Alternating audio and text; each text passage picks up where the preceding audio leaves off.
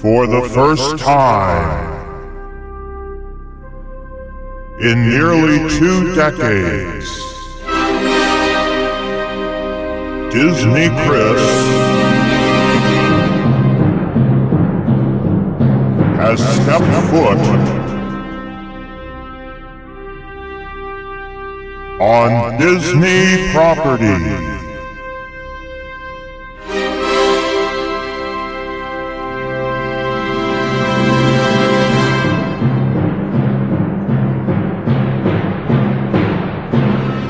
The 2018 Disney Chris Walt Disney World Trip Report.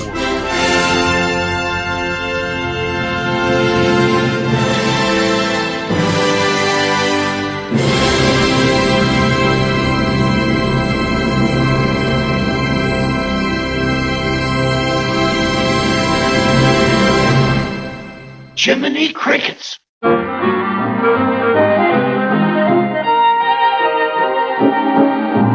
Jiminy Cricket is the name. I'm a happy-go-lucky fellow, always getting it wrong for singing my song. A merry old soul am I. Jiminy Cricket is the name. I'll be hanging around this evening. I'll be tipping my hat and telling you that Jiminy Cricket is the name. Welcome, ladies and gentlemen, to episode number 90 of Jiminy Crickets. And for this episode, as you just heard in our intro, we're going to talk about my return to Disney parks after 18 years of not having stepped foot on Disney property. And as you can probably also tell, I had quite a heck of a time because I'm losing my voice. But that being said, I wanted to have a special guest on this week because he actually did all of the planning for me for my trip, and he did a fantastic job, and he has actually now become the official travel planner of the Jiminy Crickets podcast. How are you doing, Mike? Great. Thanks for having us, Chris. So, Mike, tell our audience a little bit about what your company does and what service you provide for Disney vacationers. Absolutely. So our company is Concierge, so kind of like mouse ears, and that's spelled Conciers. And you can find us on the web at concierge.com, on Facebook, and pretty much anywhere social media is out there. And basically, we take the standard Disney booking process and try to go the extra mile with it. So, Disney's got some great software, a website, and a great phone number, and you can call and easily book your Disney vacation. But why would you do that when you could call us over at Concierge, and we can do the exact same thing and then walk beside you as you prepare for your vacation? We don't book you and forget you, as you know, Chris. We follow up and answer all those small questions and those everything from fast passes, the big questions like fast passes in restaurants, to what about renting a wheelchair or a scooter, or what if we have this special situation in our family? And so we get away from that idea of booking and forgetting you, which is kind of what the traditional travel agent does. They book you. In fact, you don't like to be referred to as an agent because that's not what you do. Absolutely. You're a planner. We hate that term. We're planners. Right. And so we use a lot of third-party software as well, looking at everything from crowd calendars to, best use of fast passes, those kind of things. And so we just love to help families create those magical Disney vacations, the things that, that we grew up on that meant so much to us. We love helping people design that for their families. Yes, and I would have to say that in my case, I had very specific requirements for my trip. There was a set time that I needed to go. It was sort of on short notice, and there were some challenges because of that, and there were also some challenges because I have difficulty walking. So Mike really did a phenomenal job of dealing with those challenges and coming up with solutions to everything. And for the most part, my trip was phenomenal and everything was pretty much perfect as far as hotel stay and fast passes and knowing what to expect. And, you know, not having been to Disney for 18 years, I had never dealt with fast passes, not even legacy fast passes. Mm-hmm. So I had a lot to learn. And you remember when we set those up, Chris, we spent probably an hour on the phone just talking through scenarios, you know, and that kind of stuff. Exactly. And your Disney, you know, most travel agents aren't going to spend an hour on the phone helping you, you know, figure out the minutia of stuff. And that was just one of a few phone calls we had to discuss things. Right. And that's our passion, is making sure that we take the concern and the guesswork out of it. We use, you know, we're AP holders. We have AP holders on staff, you know, and you know, try to get you the best experience possible. Yeah, and so much has changed in the parks, and we'll get into that what I knew to be the case in 1999 when I went to the parks the last time, a lot of those things that I thought were fact are no longer true, because the FastPass system has turned everything on its head, and the crowds have gotten a lot larger than what they once were. So, I mean, Mike really helped me make wise decisions and kind of taught me, you know, not just about FastPasses, but when I couldn't get a FastPass, he had insider knowledge about, you know, where to go at what time and what to do. And just overall, very impressed with the service that he provided. And the other terrific thing that you didn't mention is that it doesn't cost you anything to use his service. It's completely free, so why would you do all the work yourself when you can have Mike plan it all out for you like that, and it doesn't cost you a nickel? It's really a wonderful service he provides. So definitely, listeners, if you're planning on a trip to not just Walt Disney World, but any Disney place except for the Asian parks, because Disney doesn't own the Asian parks, so Mike doesn't work with those parks. But if you're planning to go to Europe, Adventures by Disney, the Aulani Hotel in Hawaii he does, of course Disneyland. Cruise Line. Disney Cruise Line, yeah. So definitely think about Mike, because he'll make everything so much easier for you guys. Totally, can't say enough. Yeah, and I'll tell you, most people don't realize that they think when they go to work with a planner or an agent or something like that, it's going to cost them more. And the thing I always encourage people is, if you want, go ahead and jump on the Disney site, see what Disney's going to charge you, and then contact us and say, hey, this is the price I found, this is the room we like, you know, and we'll have the exact same pricing because we work directly through Disney. We're authorized by them. And then we also kind of put you into like a third-party system that we use that sends us notifications if Disney throws out like a special that's going to affect your rate. And then we can rebook you if necessary. So you don't have to sit there. So you have an advantage of being the first in the know, and then like we get the advantages of that. And yes, my sister, who paid for the entire trip for me, it was a gift for me. I could never afford it on my own. She paid for basically everything. She was very skeptical about using a travel planner. She's just a skeptic when it comes to things like that. But so she did exactly what you said. She looked into it herself to compare what you were telling us with what Disney was telling us. And she found what you just said to be exactly the case. And when she noticed that the pricing was identical, she was like, yeah, this is great. No worries. So she was totally comfortable with the whole situation. And she even told me that she just couldn't say enough about how great you were, because you went, and I'll get more to it when we get to the main topic, because we're still kind of in the pre-show phase. But the things you did for us that you didn't have to do, but you did them anyway because you were working with us, not for us. It was more of a partnership. Yeah. It really, my sister was really impressed. And I can't say enough. I think it was just great. But now that we've ranted and raved, we do have two other people here that I haven't introduced yet. On to the good stuff. Will is with us. We haven't heard from Will in some time. How are you doing, Will? Hello! I'm doing awesome, man. Doing really good. Glad to be back on Jiminy Crickets. It has been a while, yeah. Yes, I think this is your first time in 2018 Oh, it's definitely being on the show. Yeah. And, of course, the one, the only, the co-hostess with the mostest, Ruthie is here. Hello. How are you doing, Ruth? I'm doing good. How are you guys doing? Fantastic. I hope everybody's doing well tonight. A little better than me with my froggy throat, but... So, let's jump ahead to the main topic.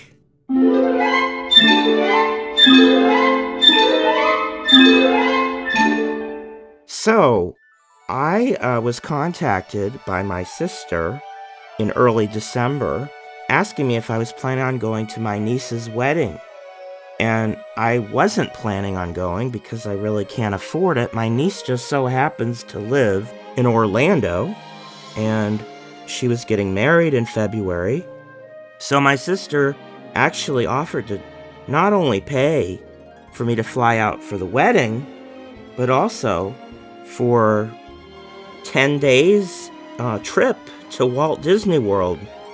And she offered to pay for the whole thing. And I can't thank her enough. That was so generous of her, and I can't even believe she did this for me. But it's so appreciated, and I love her very much for doing that for me. She does know that I'm a huge Disney fan, and she knows how long it's been since I've been to Disney, so she wanted to do something special for me, and it really was a very special, it's probably a memory I'll never forget. Not only the wedding was wonderful, but going to Disney after the wedding was over for all those days, after having been away so long, it was just magical. It was a wonderful experience. However, there were some problems from the get-go because anybody who's planning a Disney trip nowadays, and Mike can attest to this, needs to plan early and plan way ahead, maybe 6 months or even more. I only found out about it 2 months ahead, and this caused a few limitations in what we could do. Part of the problem was that the hotels on Disney property were really, really booked. I mean, there was very little left, and really all that was left were the higher end rooms. Like there was the Boardwalk, I think, had some availability. I'm pretty sure the big three, Polynesian, Contempt, but we weren't even thinking about, I mean, my sister's paying for it. I'm not going to ask her to put me up in the Grand Floridian for 10 days. So basically we had to figure out a way for me to stay on property, but for, the pricing that I could afford, but there was nothing available the first 3 days that I was going to be there. So we had to kind of have me stay off property for the first 3 nights. And then I moved to Disney on the 4th day. And so Mike did a lot of working and figuring out how to make that happen for me. And Mike doesn't get anything out of me staying off property. He just did that for me to be a professional, great travel planner. And so the wedding reception was taking place at a hotel where they had set aside rooms for the wedding party. So that was great. We were going to have me stay there and then move to Disney after I stayed there. And it was a very nice hotel. And the problem was that it was only available for the first 2 nights, but not the 3rd night. So I was like in limbo.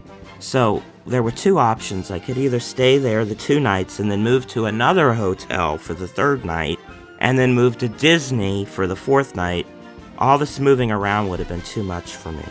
So what we decided on was there was a low-budget hotel actually across the street from the nice ritzy hotel where the wedding was happening. It was the Red Roof Inn, and that's where we decided I would stay because it was walking distance from the reception, and it was very, very reasonably priced, like less than $100 a night, I think. Right around $100 a night. I don't know exactly. It was right under that, but you were there during a time where at the convention center there was something going on, and like even the off-property stuff was hard to find. Right. It was a challenge because they were having the National Cheerleader Convention. Mm-hmm. And that's why Disney was all booked up, too. There were little teenagers running around cheering everywhere. See, Chris, you keep saying you went there for a wedding, but I'm not entirely sure that you weren't down there for the cheerleading competition. I don't know. Believe me, I could care less about cheerleaders. That's the last thing I want to deal with. But anyway, I stayed at the Red Roof, and it was a very, very, very, very, very modest, and saying modest is being nice, hotel. It was like the no-tell motel. It was pretty bad. But we didn't know that going in, and it had nothing to do with... I mean, Mike was trying to find me a convenient location, and that he did. It was very convenient. And it was clean for the most part. It just wasn't very luxurious or anything. It was just very, very basic. But there were a couple issues I had, and I just thought I'd mention them. And you didn't have a car either, Chris. So you wanted that's something that was an within important point. walking distance. And Right. Because I don't drive, so I can't even rent a car. So I don't even have a driver's license. So the thing is that not only do I not have a driver's license, I also don't own... Well, I do now, but at the time, I didn't own a mobile phone of any kind. Not even a flip phone. I had nothing. So when I went into the room, there was no phone in the room at all. So that night I was going out to the rehearsal dinner, which I took a cab to, and I told them on my way out, I have no phone. I had to tell them because I had to have them call the cab for me at the front desk because I didn't have a phone. So they said they were going to take care of it. So when I got home to the hotel, the phone was there, but now the phone didn't work. So basically, the whole time I was there, I didn't have any phone in that hotel. And I complained about it 4 times, and they never came to fix it. And so, because I didn't even have a cell phone, I was completely cut off of telling my mother that I had landed safely. My mother was worried to death about me. But, I mean, it was just not professional at all. It was really bad. And then the other thing is, there was a big stain on my bedspread, and then they never replenished my soap or shampoo, so I had to walk across the street to Walgreens and buy shampoo. It was just like... I mean, you don't expect that when you're in a hotel, but... And this is why we like to only work with Disney typically, because... You know you're going to get a certain quality, and if you need something, you ask for it, and it's there. It's staying off property somewhere like that, you just never know exactly. You never know what you're going to get, and it's like they don't have the Disney standard. They don't answer to the mouse. Yeah, and the reviews online weren't horrible about that place. I mean, it was what you would expect for a cheap hotel. But, there was not anything like, there's no phone or anything like that. Yeah. It's crazy. And also, Will and I were trying to connect. And so Will couldn't get in touch with me.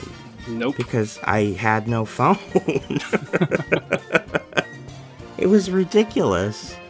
So, the wedding, just as a side note, was absolutely beautiful. And I cried through the entire thing. And my niece looked like a princess. She was gorgeous. Her wedding gown was gorgeous. Her groom looked fantastic and slick.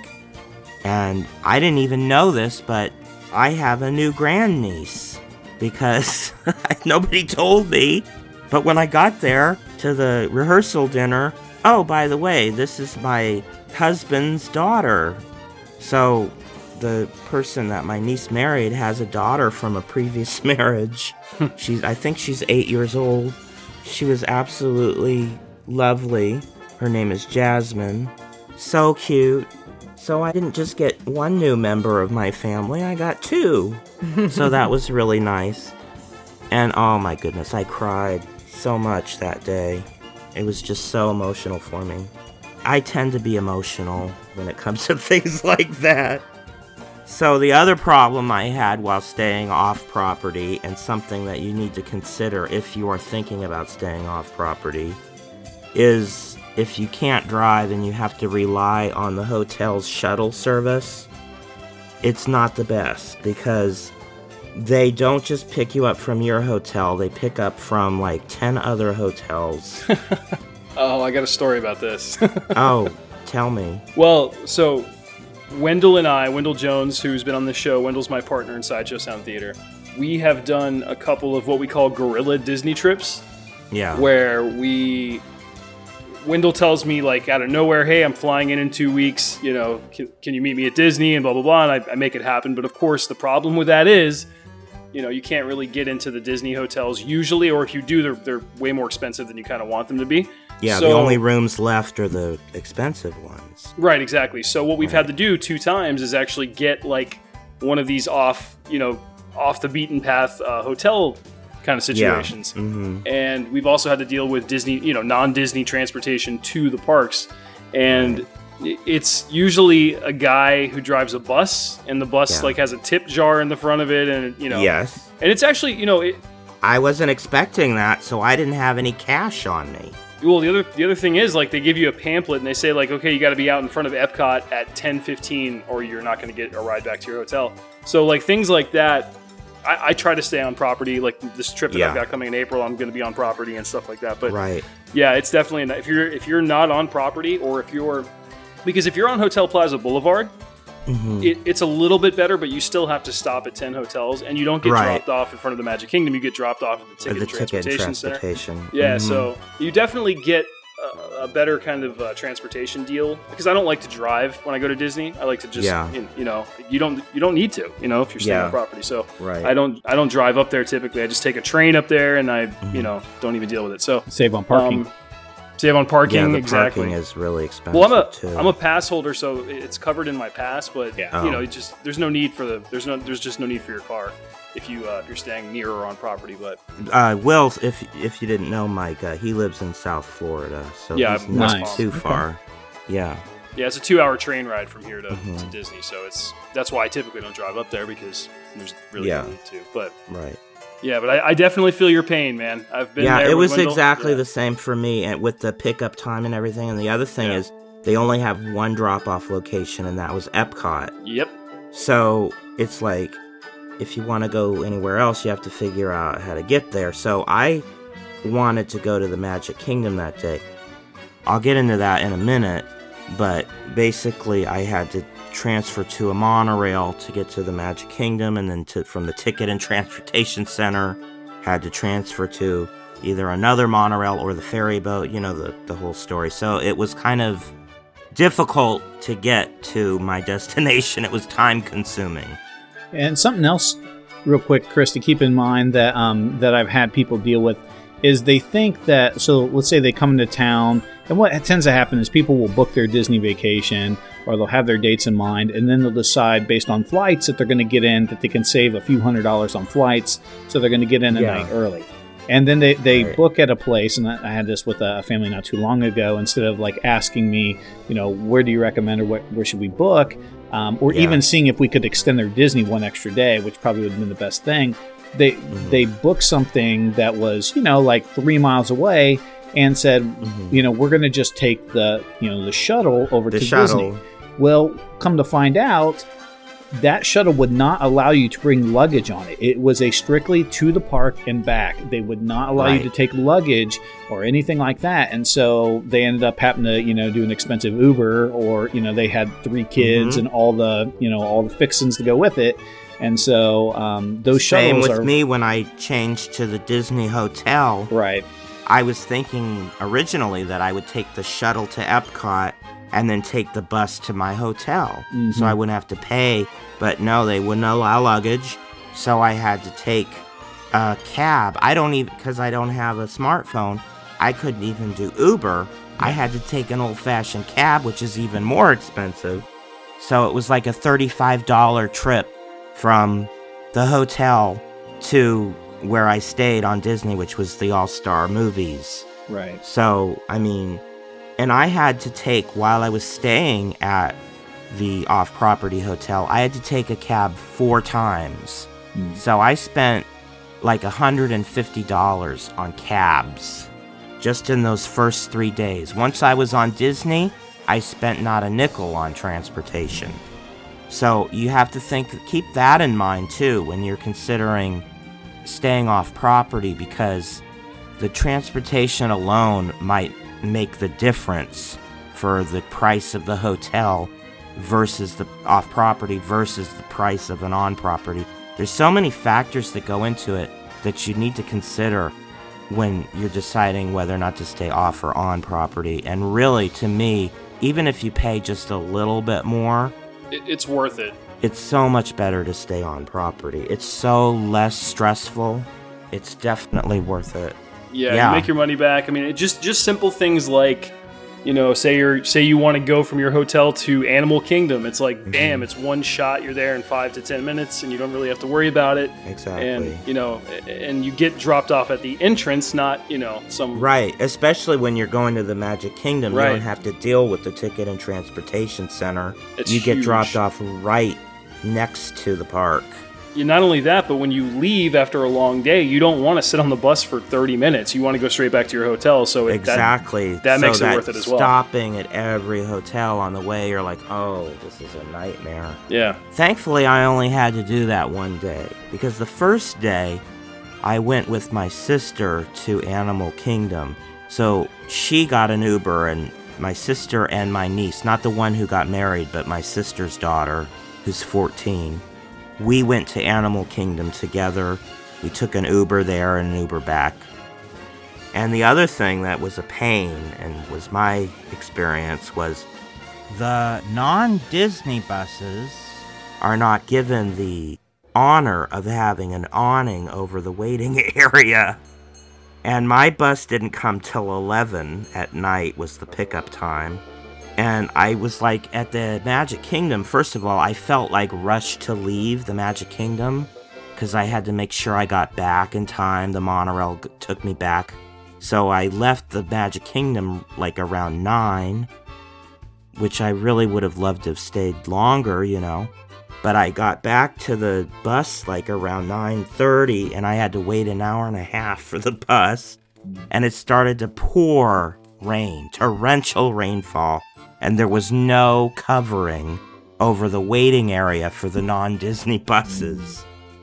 So we all ran to like the waiting area across the street where the Disney buses pick up, and we had to wait there. And then when our bus came, we had to run from the other place across the street in the pouring rain to get on the bus. It was just like, I was not having a good time at that point. That might be why I have no voice right now. Rain in Florida, huh? Yeah, imagine that. But the funny thing is, that was the first and last time it rained the entire time I was there, which was nice. I never had to deal with rain again. But, so that was an adventure. And by the next morning, I was so glad to leave that hotel and check into Disney. I was just like, I had a nice sigh of relief when I changed hotels. And from then, everything was like perfect. I mean, one funny thing is that when I checked into the Disney hotel and I picked up the phone, it wouldn't work. It worked for internal calls, but I couldn't like make an outside call. I called the front desk and I said, my phone doesn't work. So, like, they fixed it within, like, an hour. So, like, it was a completely different experience. There was something wrong with my phone, but it was, like, they were so apologetic about it, and they fixed it, like, within the hour. And they not only did that, but they let me use their phone to call my mom and tell her I was okay, and to call Ruth and tell her that I was okay, because... And to spread the message to Will, because Will had been trying to call me at the Red Roof, and I had no phone. Well, I'm feeling left out, Chris. You called everybody but me, apparently.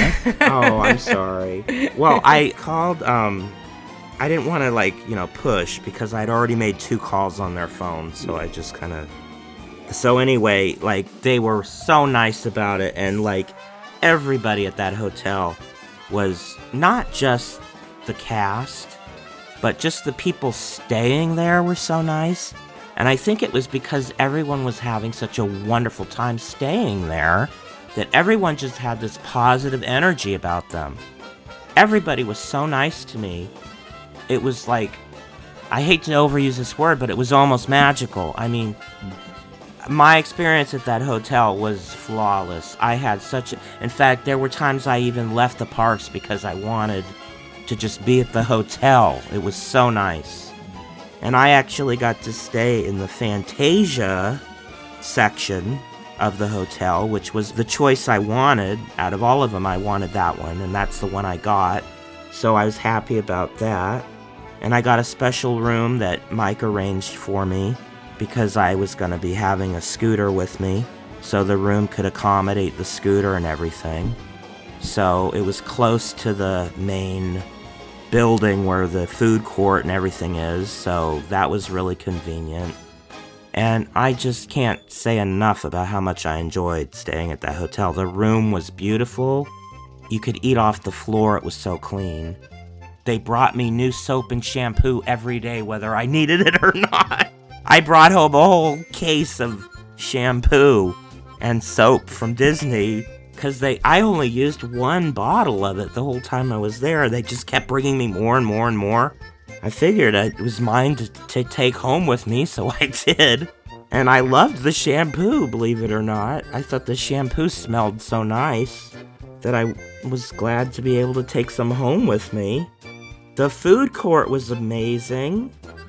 I loved the food court, and I absolutely loved the drink.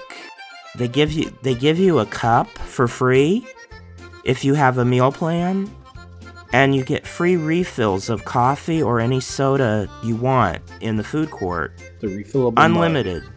It's a refillable mug the whole time you're there, and I definitely took advantage of that. The technology on that mug is just an amazing aspect of Disney in and of itself.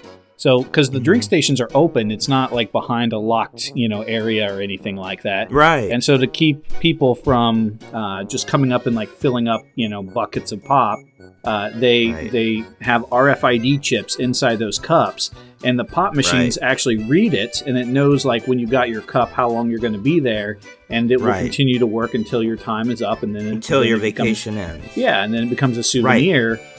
But it's even their pop machines are massively cool technologically.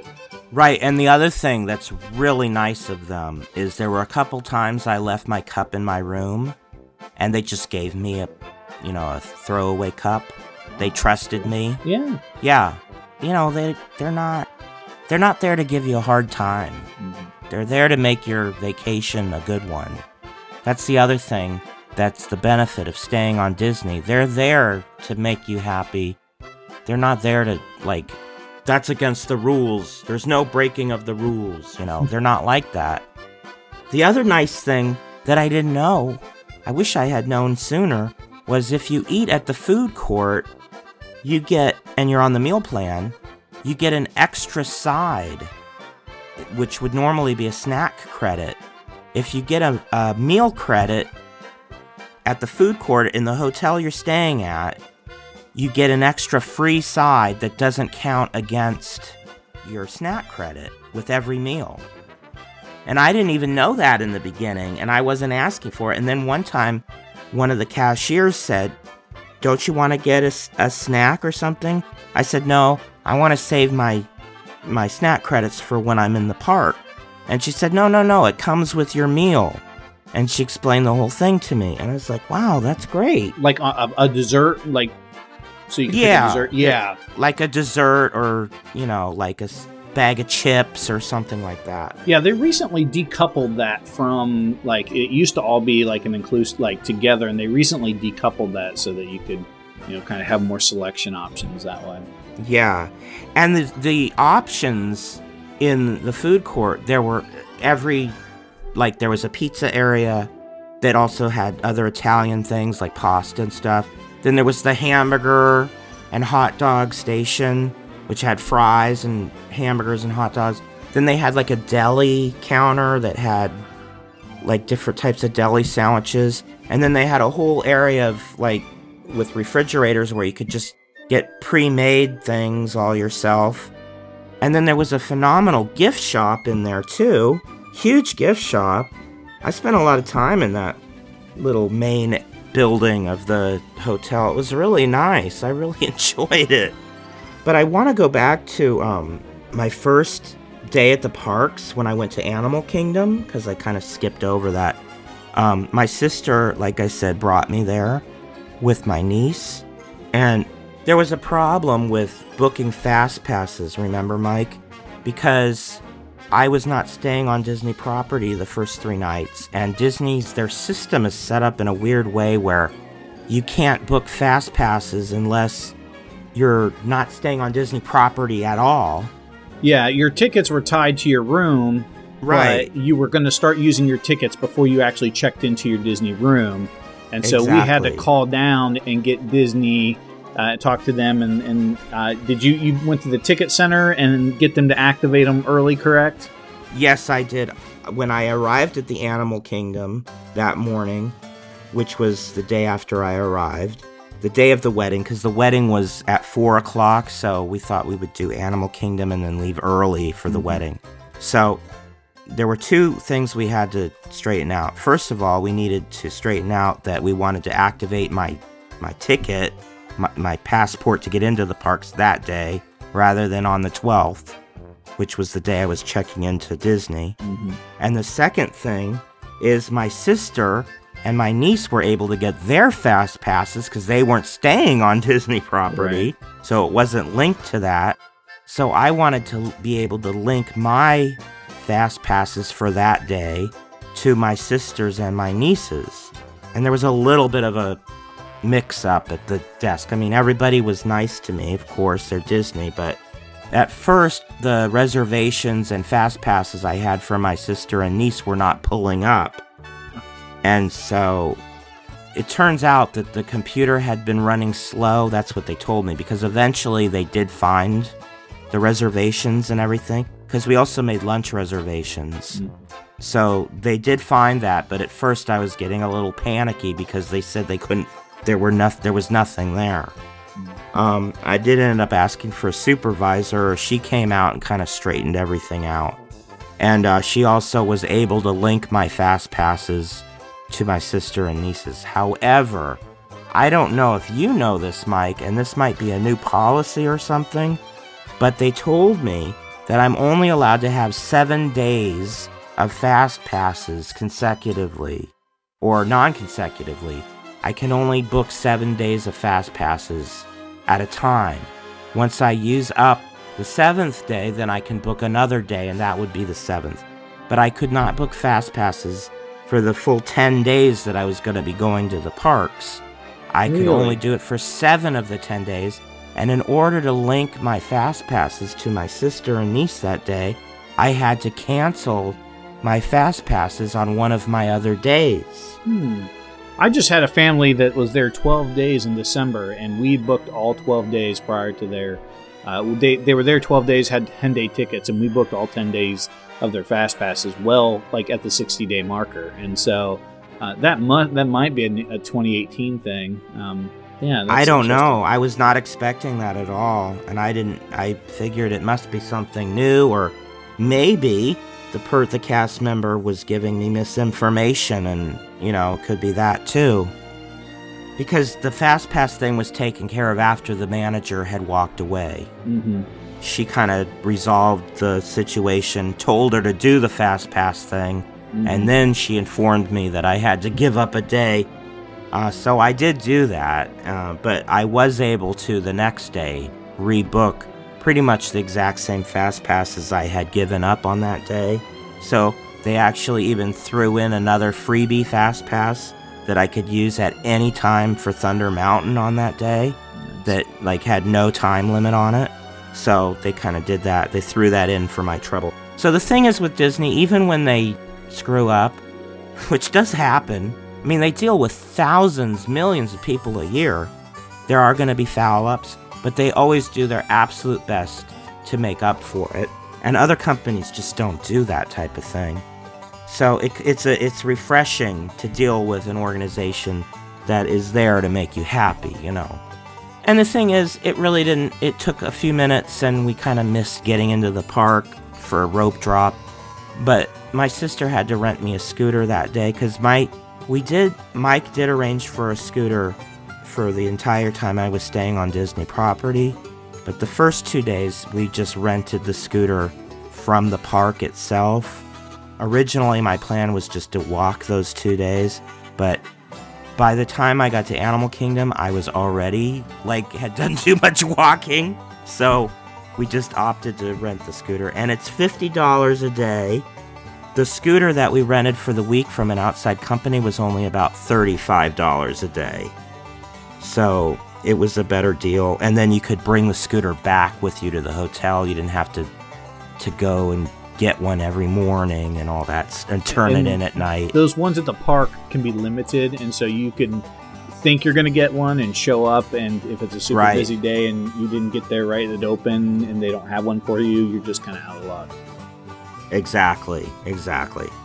But I got there at rope drop both days that I was going to be renting a scooter from Disney, so that wasn't an issue for me because I was basically the first one in the door. So, but if you're not an early birder like me, that might be a problem. However, we did get to Flight of Passage was the first thing we went to. And by the time we got there, which is only about 10 minutes after the park had opened, they had a sign out front saying it was an 80-minute wait. But we decided to do it anyway. We weren't able to get fast passes for it because, again, I wasn't able to book my hotel early enough, so book early. Mm-hmm. But that's the highest demanded fast pass right now in all the parks. Exactly. It's unless you're there at the 2-month mark with your finger on the computer waiting for the exact moment to pick it, you're not going to get it. Or Mike's there with his finger on the computer for you. Right. Exactly. So I did go on Flight of Passage, but the wait, they definitely overestimated the wait time. It was less than an hour. So, and the queue is actually worth seeing. It was a very beautiful queue. So if you do Fast Pass, you don't always get to see the queue. So I was visiting with my sister and niece. That was really the only day of all the days I went that I was not alone, because my sister left right after the wedding. And then the rest of the time I was by myself at the parks the whole time. But anyway, it went by really fast, and I'm not going to go into details on this show about the attractions and how I feel about them. I'm going to do that in a separate series of mini episodes that Ruth and I will be doing. But I just will say that I was terrified. I warned you, Chris. I was just I'm not a fan of heights like that. But, I mean, it was incredible, I will say that. It was an incredible experience. It was so incredible that I was terrified. So then we went to Everest, and my niece rode that herself, because Kelly, my sister, and I didn't feel up to the challenge, the Everest challenge. So, because I had a magic band and they didn't, I couldn't really give my niece my magic band. That might cause trouble. But my sister gave my niece her admission card. So my niece was able to use my sister's Fast Pass and do it twice in a row with 2 Fast Passes. So that was fun for her. I have done the magic band swap with a good friend of mine and our wives when we go. And we'll take our wives' bands and swap. And the cast member looked at both of us and goes, "Hello, Teresa and Shannon. Hope you guys enjoy your ride." And they know your name. The magic band has your name and attached so, to it. They look at us a little funny and kind of wink as we go on by. So you probably would have been all right.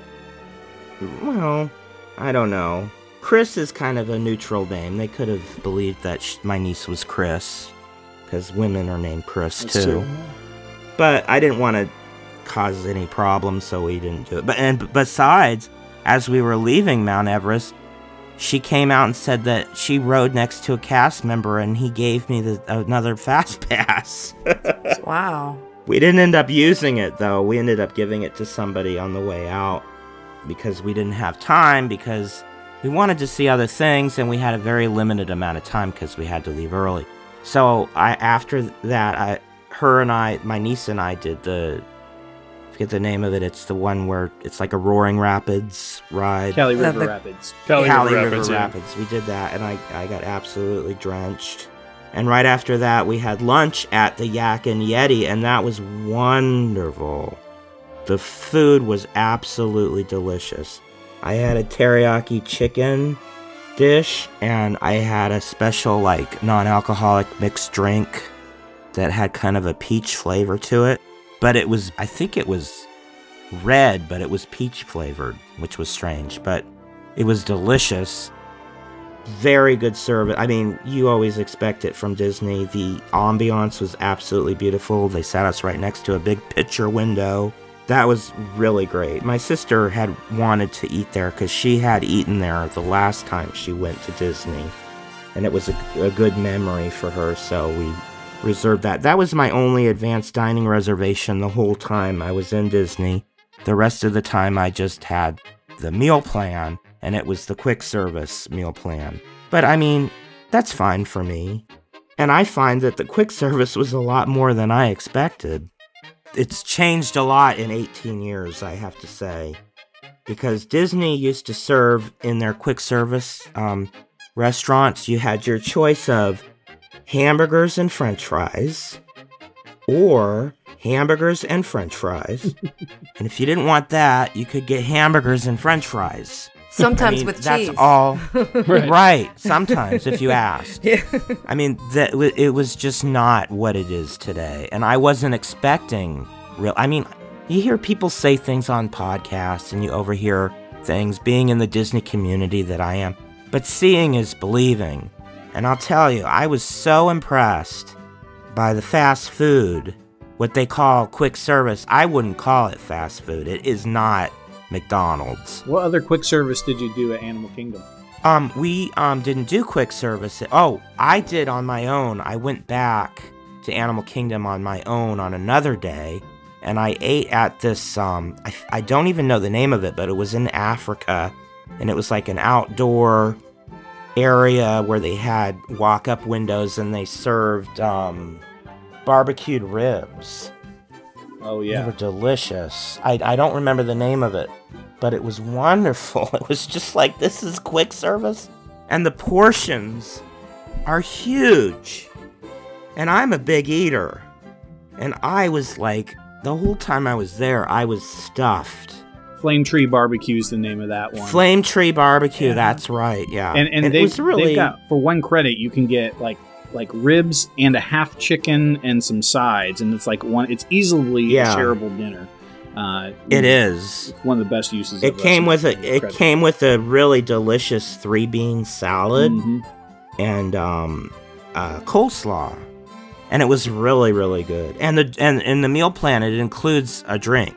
So, and the drinks are expensive if you're not on the meal plan. It's like $3 for a soda at Disney. So, I mean, that meal plan, you really save money, a huge amount of money, by using that meal plan. But you have to use it. If you don't use all your credits, you're wasting your money. But I made sure to use all my credits. In the last day, I had like 6 snack credits. And again, I'm a big eater. And on the last day, I had 6 snack credits left.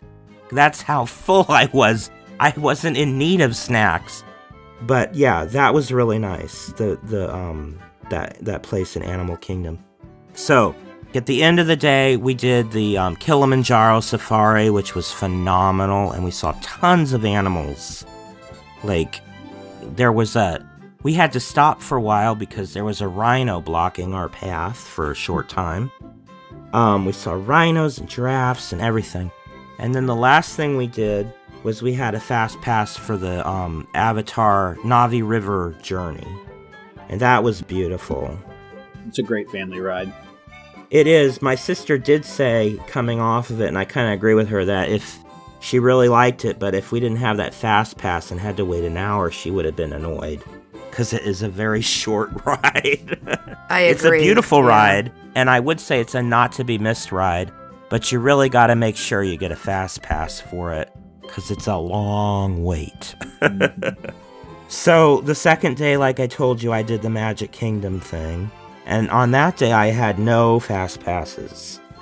And I didn't even bother to get them because I didn't want to think about it. I just wanted to soak in because it's my first time returning to the Magic Kingdom in 22 years. Because although I'd been to Disney in 99, the last time I went to specifically Magic Kingdom was 96. So I really wanted to just soak it all in because that's my favorite thing in Disney World is the Magic Kingdom. That's my favorite part because it's the most like Disneyland, and Disneyland is my favorite park. So, were you staying on property at this point, Chris?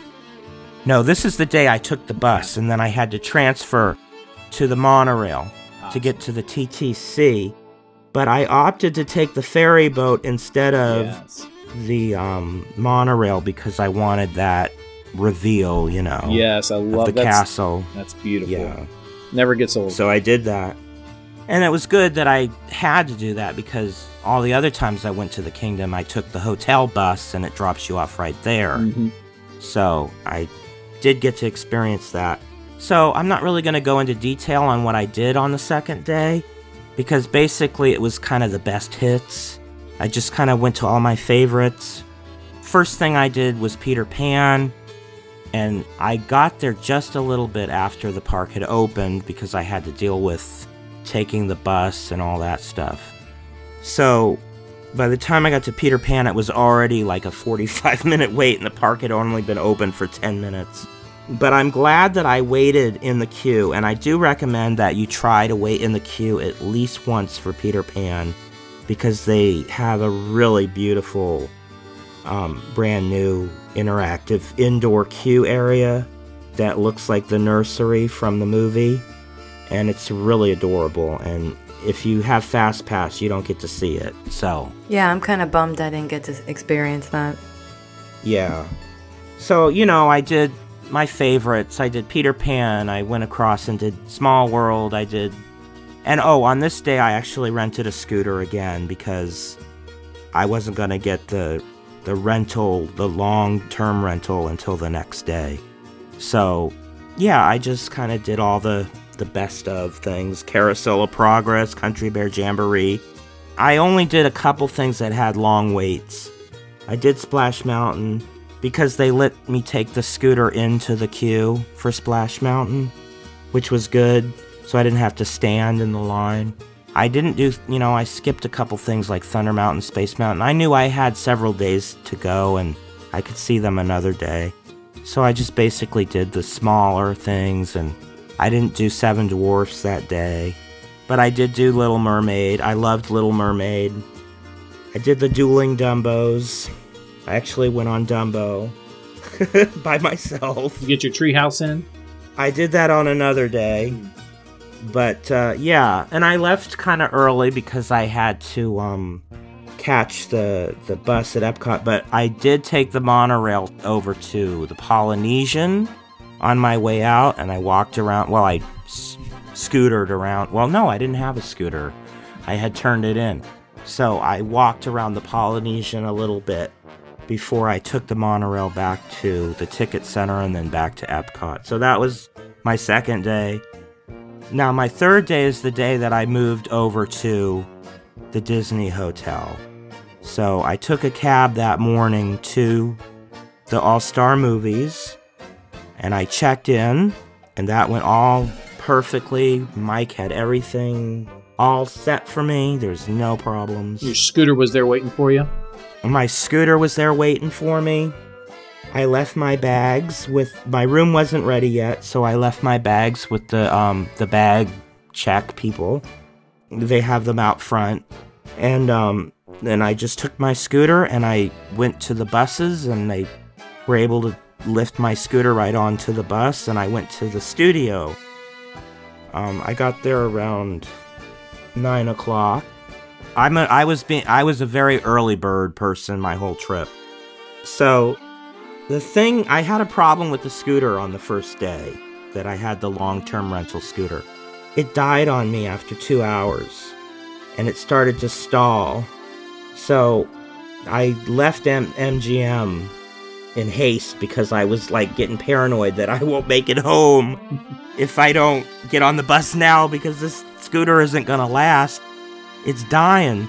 So I barely made it on the bus home. They actually had to push the scooter up the ramp because it wouldn't go up the ramp on its own. It was crazy. And then I called the rental place and they brought me a new scooter that day. That I had no other problems with it after that. There was just some mechanical issue with that first one. It was certainly something beyond their control, so I can't really complain about it. Those type of things just happen. But I did end up leaving MGM early that day, and I only saw a couple things. I think, what did I do? I did the Muppets 3D, and then I did the Walt Disney exhibit. And then I had to leave. I kind of rode the scooter around not knowing it was going to die. I was just kind of looking around. I went down Sunset Boulevard and looked around, and then 2 hours later, the scooter died. So I went back to the hotel and I waited for the new scooter, and it came around 5 o'clock. And then I went back to Animal Kingdom. I ate dinner at the hotel, and I went back to Animal Kingdom, and I saw the dinosaur, which I had not seen yet, and I absolutely loved that. I thought that was fantastic. I didn't have high expectations for it because a lot of people say it's not as good as Indiana Jones. I was not finding myself comparing it to Indiana Jones. I really saw it as its own separate thing, and I really enjoyed it. I also did the safari at night, the Kilimanjaro safari at night, and that was amazing. Everybody has to do it at night because that's when the tigers come out. The tigers are asleep during the day. If you do it at night, you get to see, not the tigers, but the lions, I meant to say. The tigers are in another place. But there's a lion, section. And I got to see all the lions. It was incredible.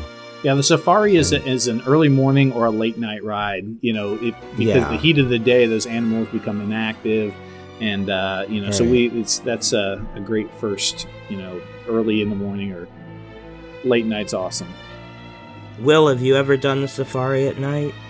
No, I have not, but I'm hoping on this upcoming trip. We've got a whole day planned at Animal Kingdom on the first day, so I'm hoping to, we're going to do a lot of stuff that none of us have ever done at Animal Kingdom, like obviously Pandora and the Rivers of Light and the nighttime show and all that stuff, so yeah. Yeah, I didn't get to see the nighttime show because my thinking was that it was sort of like Illuminations, where you just stand around the big lake and you can see it from anywhere. But apparently, no, it's actually you sit in an amphitheater and you watch. It is on the lake, and the amphitheater is adjacent to the lake, but you really can't see it. And you can see part of it, but you can't really see it as it's meant to be seen unless you sit in that theater. And I didn't want to deal with it because I didn't have a fast pass. In fact, Mike tried to tell me to get a fast pass, and I was just like, why would I need a fast pass? I should have listened to him. See what I mean? So, anyway, I did not end up seeing that After Dark Water Show, but I did see the light projections they do on the Tree of Life, and that was incredible. Yeah, that's really cool. I was amazed. Mm-hmm. Yeah. Beautiful. And I spent a lot of time kind of staring at that tree. I was very impressed by the Tree of Life. I loved that. In fact, I should say, I had never been to Animal Kingdom before, and I was very impressed. I really enjoyed Animal Kingdom. I even enjoyed Dino Land USA.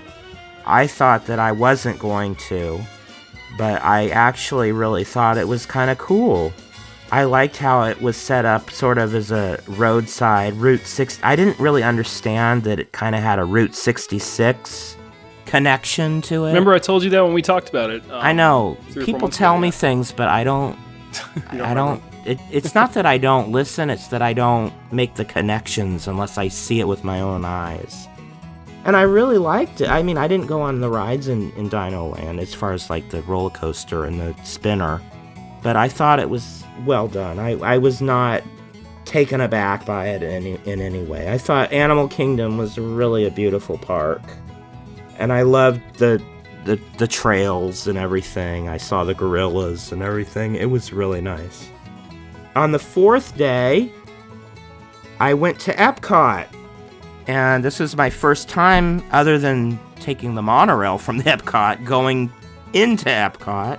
This is the first time. And I heeded Mike's warnings and followed his advice, and it really ended up being perfect because I was the first one in line to get in at Rope Drop, and I had an advantage over everybody else because my scooter goes faster than people running. You had your own So test the track people who- going on there. Exactly. So everyone's running, and I'm like out. I'm beating them on my scooter. So Did you get that I was the- supercharged scooter we talked about? The one with the turbo engine? It had a dial where you could make it go faster or slower. So I just put it on full speed, and I raced straight for the land pavilion, as Mike told me to do. And I parked my scooter on the 2nd floor and took the escalator down. And because I had to park my scooter and deal with that, a couple people got ahead of me. So I was not the first in line, but I would have been if I hadn't had to park the scooter. I was like the fourth or fifth person in line for Soarin'. And so I did that, and I'm not going to get into too much detail because we're going to do that on another show, but I just want to say I was very, very impressed and thoroughly enjoyed it. I thought it was incredible. I had never seen Soarin'. I never saw the original or any of it. It's my first time on this attraction of any kind, and I was completely blown away. It was much more than I expected, and I absolutely loved it. So then I took my scooter and scooted across to the other side of the park, and I got on the single rider line for Test Track and only had to wait about 10 minutes, and I got on that, and I loved it. I thought it was terrific. Really enjoyed it. And then I had a fast pass for Spaceship Earth, and I did that. And I have to say, I love the new additions. The last time I rode it, Jeremy Irons was still doing the narration, and it was a completely different ending. They added all sorts of new audio animatronic scenes at the end. What they had done for the version I had seen was kind of the cheap, like, static figure thing for the audio animatronic. It wasn't the full-blown... Like, the things they added matched the rest of the show, the rest of the ride. Like, the new additions felt like they flowed perfectly with the rest of the attraction. And I really enjoyed that. I didn't really like the going downhill part with the screen that you had to play the game on or whatever it was. Like, they show you your future. I thought that was kind of... I mean, that might work on something else, but I just kind of think of Spaceship Earth as being a little bit more serious than that. It kind of dumbs down the attraction to me, but I'll get into that more on the show where I talk about the attractions, but I really enjoyed Spaceship Earth. It was one of the only things that was there the last time I went that's still there. So I enjoyed that.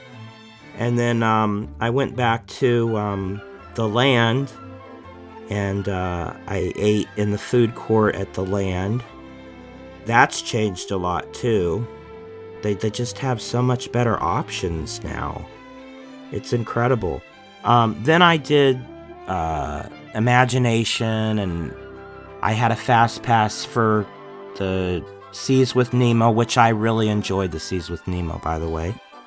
And the Turtle Talk was adorable. Loved that. That was so cute. And I loved just spending time in there and looking at all the sea life.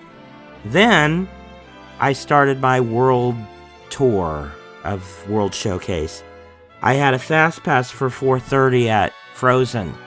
So I decided to start in Canada, and hopefully by 4:30 I would make my way to Norway.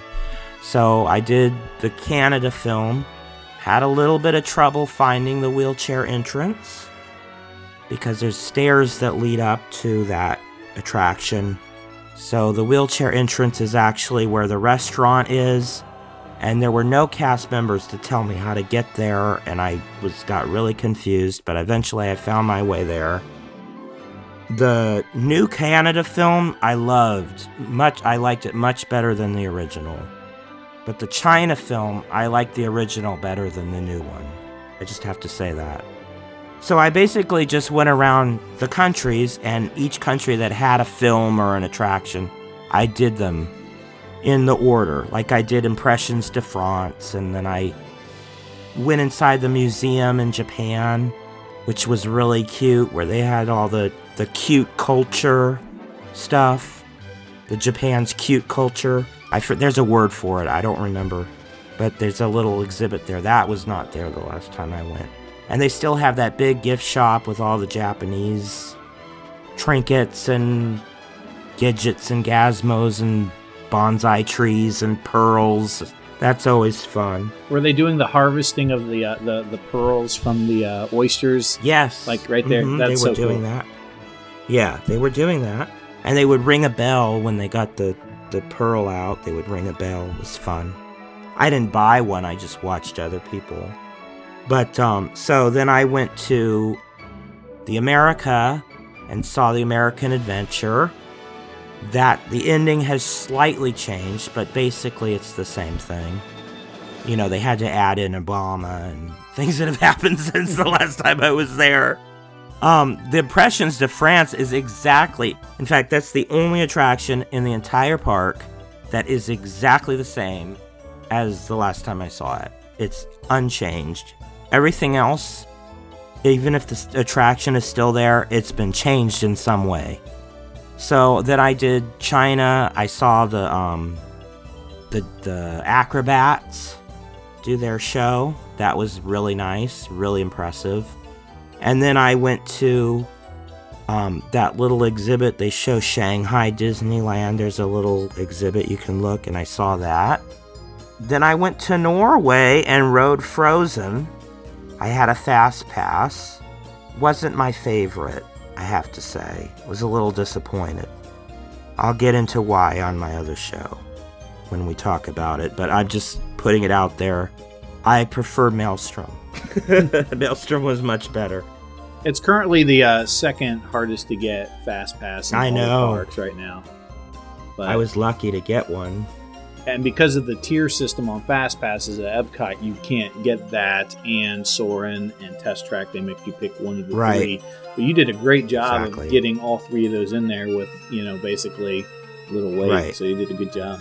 So I rode that right around 4:30, which is exactly when I got all that done that I talked about, and it was only 4:30, and I was right at Norway, right on time. I planned it out perfectly, and then I did Mexico, and Mexico, the boat ride was a walk-on. And I remember it was always a walk-on, and it still is a walk-on. If they add Coco to it, though, forget it. They're going to need to come up with a better queue if they add Coco, because that queue is not going to hold the crowds that are going to want to see that if they add the Coco characters to it. But I loved seeing it. See, I hadn't seen the version with the 3 Caballeros. The last time I rode it, it was still El Rio del Tempo was the name of it. It was basically the same attraction, but it didn't include Donald Duck and all that. So I really liked the additions on that. I thought that was adorable. And then I saw that, and it was only 5 o'clock, and I'd seen the whole park. With only a few things I hadn't done, but I knew I'd be coming back another day. And I was so tired by that point that I just went back to the hotel and crashed and slept the whole time. I went to bed at 6 o'clock that night and basically slept till the next morning. I don't think I need to get into, all of the nitty-gritty of my returning to the other parks, because I did go back to each one another time. I had plenty of time to see everything. I will mention some of the live shows that I saw during my time. I saw the parade on Main Street. What is it called, Mike? I forget. Festival of Fantasy. That's right. The parade was wonderful. I absolutely loved it. You haven't seen the new parade, Will, have you? No, that'll be in April. I see it for the first time. And when Ruth went, they were doing the Christmas parade because she went after the Christmas parties ended. She went in late December when they were showing the parade during the day for everybody. So she saw the Christmas parade, which is my favorite. So I'm jealous of her. But, yeah, the parade was wonderful. The music? It felt like a little bit recycled from this parade at Disneyland and that parade from Tokyo Disneyland.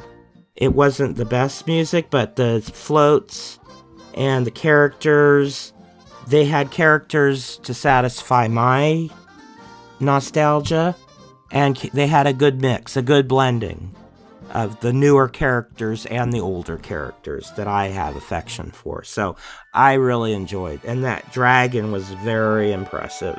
If you're a steampunk fan, that's Dragon's an awesome set. Yeah, and to a degree I am. I mean, I love things like 20,000 Leagues and all that kind of stuff.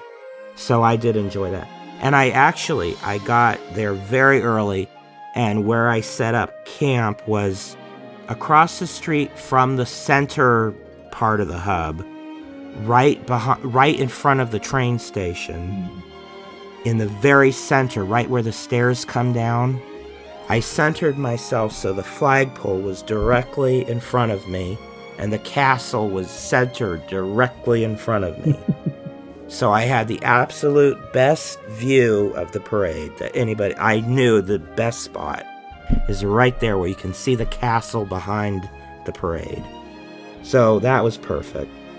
And then when I saw the nighttime fireworks show, Happily Ever After, I didn't get there as early, but early enough where I was able to find a very, very good spot, centered right next to the hub, like at the very end of Main Street, right before the hub starts. So the castle was straight ahead of me. I had the perfect view. But I wasn't as much of a fan of that show. I didn't really care for that presentation because the only things they highlighted were things like the oldest thing they showed was The Little Mermaid, which was 89. And they showed a very brief second of Baloo from the Jungle Book. Like if you blinked, you would have missed him. The whole thing was focused on the Bob Iger era, you know? So I enjoy those films, but I don't have that emotional, nostalgic feeling towards them that I do towards Dumbo or Peter Pan or Alice in Wonderland or Snow White. That's where my Disney fandom rests, you know? Right. So there was nothing for me in this show. It was all for, people under 30 and where their nostalgia lies. But my argument is that's fine, but, more than half of the people in your park are over 30. Did you know that, Disney? So you gotta feed them a bone, too. Not everybody is, that young. A lot of them are. But so I just didn't have an emotional connection to the show. I thought it was very beautiful. And I loved how they were able to synchronize the fireworks with the music, because I had not seen that before in person. Because the last time I went to the parks again, they had not developed that technology yet. So I was watching Fantasy in the Sky, the old fireworks, with just them randomly shooting off fireworks. They weren't set in time to the music, which was also impressive, but not as impressive as when the music reaches a crescendo, the fireworks reach a crescendo. That is impressive. And I was really impressed with the technology of the screen, the projections on the castle. That was really interesting. But I would have enjoyed the show so much more if they had an Alice in Wonderland segment or a Peter Pan segment. Now, they did have Tinkerbell in it, but they didn't even play You Can Fly. They just played the theme song of the original song they wrote for the show. After, yeah. Mm-hmm. Yeah, right. So, I mean, they could have at least played You Can Fly while Tinkerbell flew over. There was nothing for me in the show. But the other thing that really annoyed me, and I mentioned this to Mike, and I mentioned this to Ruth too, the show seems like it's ended because the fireworks go crazy, and it seems like the grand finale, and the announcer sort of says, "We hope you enjoyed Happily Ever After." So I'm thinking, okay, the show's over. So I'm getting up to leave. And then the music starts up again, and everybody's, "Look, Tinkerbell." And I turn, and I missed half of Tinkerbell because I was getting up to leave. And that was really the main thing I wanted to see of the whole thing was Tinkerbell. So I think that was poorly written to have that happen in that.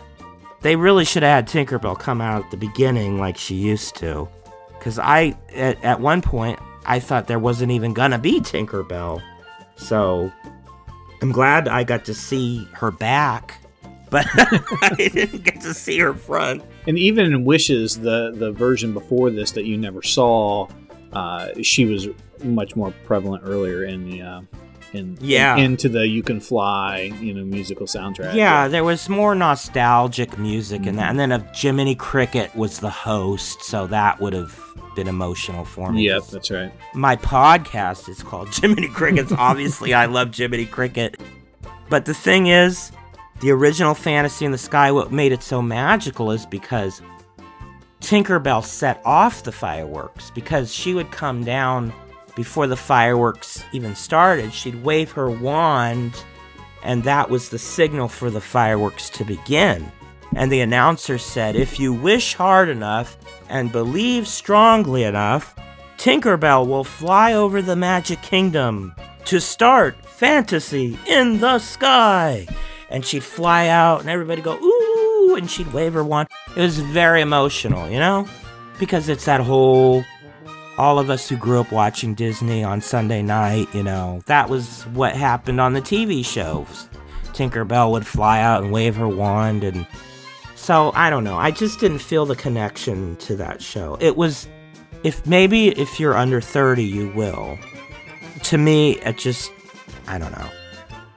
Frozen and Tangled and The Princess and the Frog, they're great films, don't get me wrong, but they don't make me cry. Like when Dumbo's mother gets put in jail, I cry. When Bambi's mother gets shot, I cry.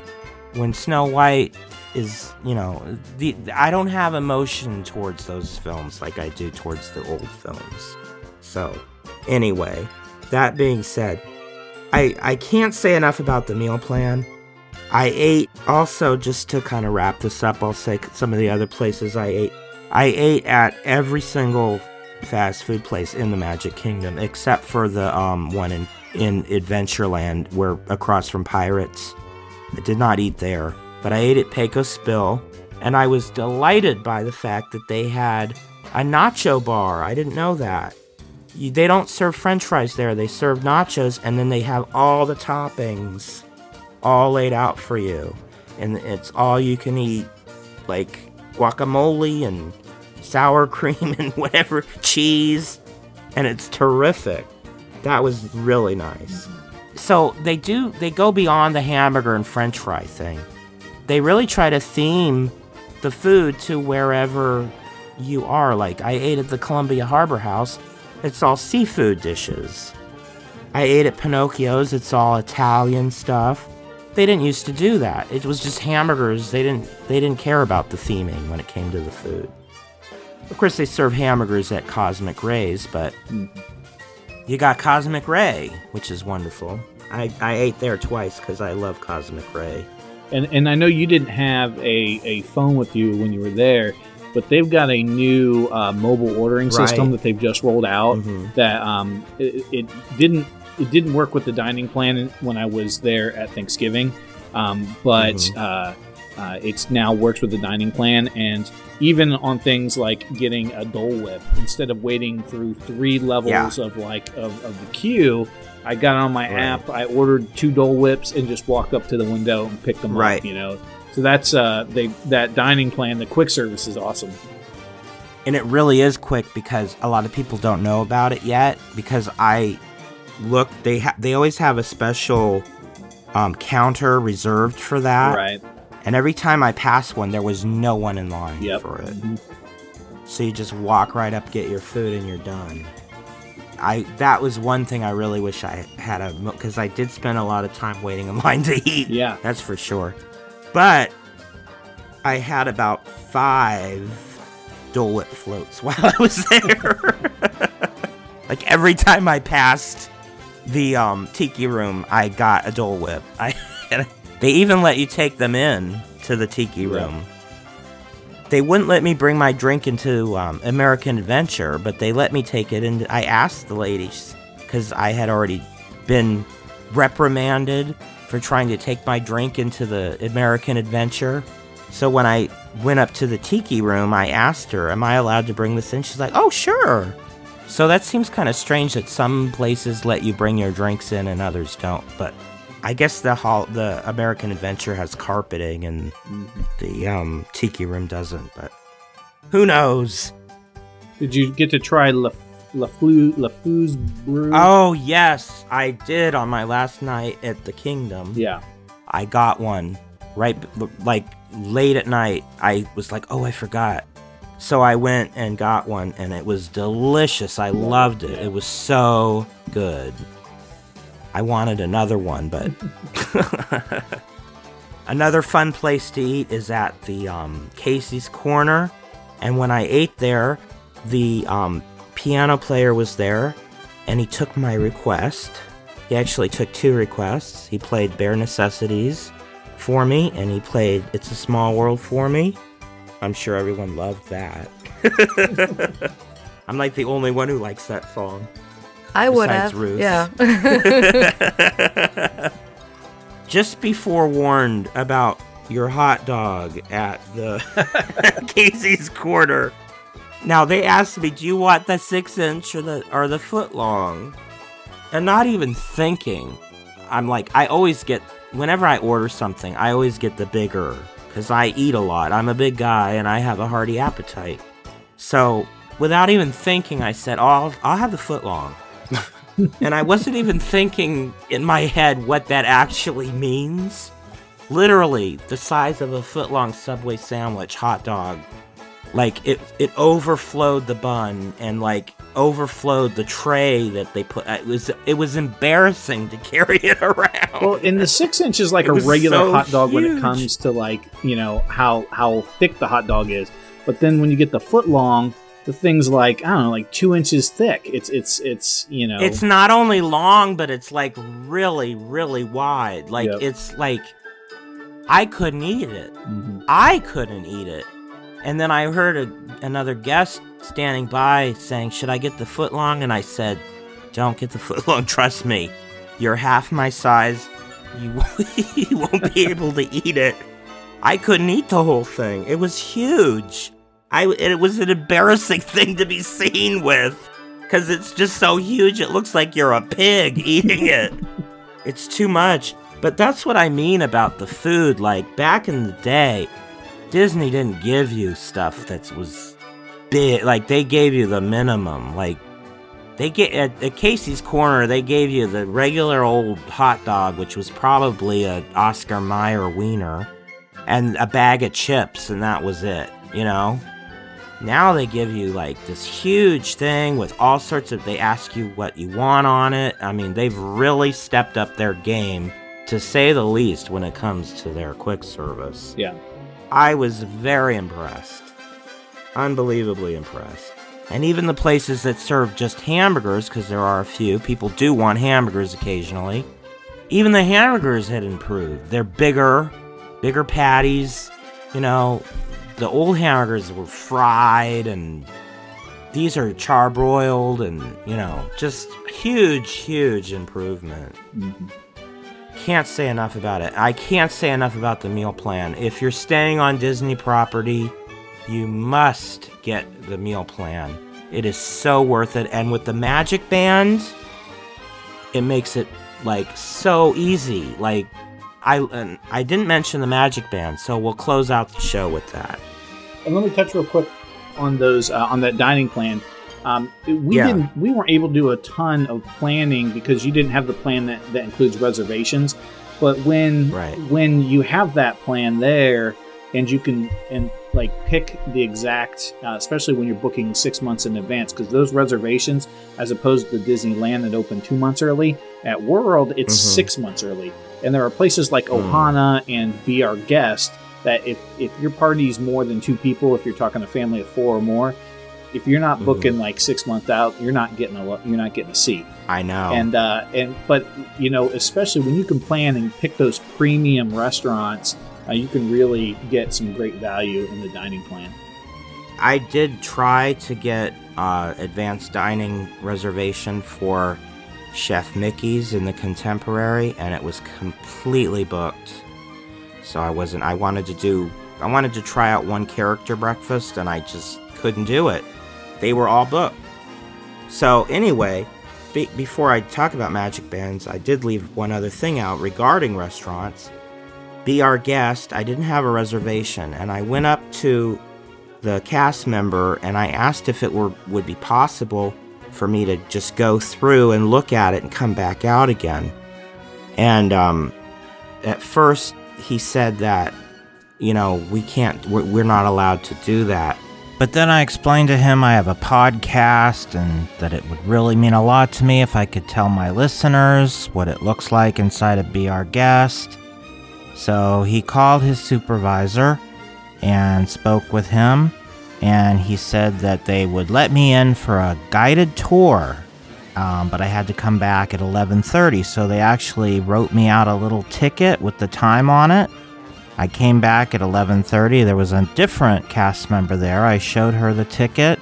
She made a call, and somebody came out within 5 minutes and took me inside and walked me around the entire restaurant. They showed me every single room. They talked about all the details. So I basically got a free little guided tour. I was in there about 10 minutes. It was really, really nice, and they went above and beyond to satisfy me, and I can't say enough. The service, the cast member service, was just unbelievable from beginning to end. I will talk a little bit more about my experience inside the Be Our Guest restaurant, my impressions and everything, in our upcoming little mini episodes that we'll be doing coming up after this is released. We'll probably be talking about the Magic Kingdom, attractions, shops, and restaurants in finite detail, so look for those episodes coming very soon. So the last thing I want to talk about is the Magic Band. And for the most part, I really loved the Magic Band. I loved how it would let you into your room. I loved how you could use it at any point of sale if you linked it to your credit card. I loved how it was linked to the meal plan. It just made it so you didn't have to carry around as much stuff with you. And it just made everything so convenient. And I loved it. But one function of the Magic Band that I did not care for, and it really has nothing to do with the Magic Band, it's the Fast Pass system.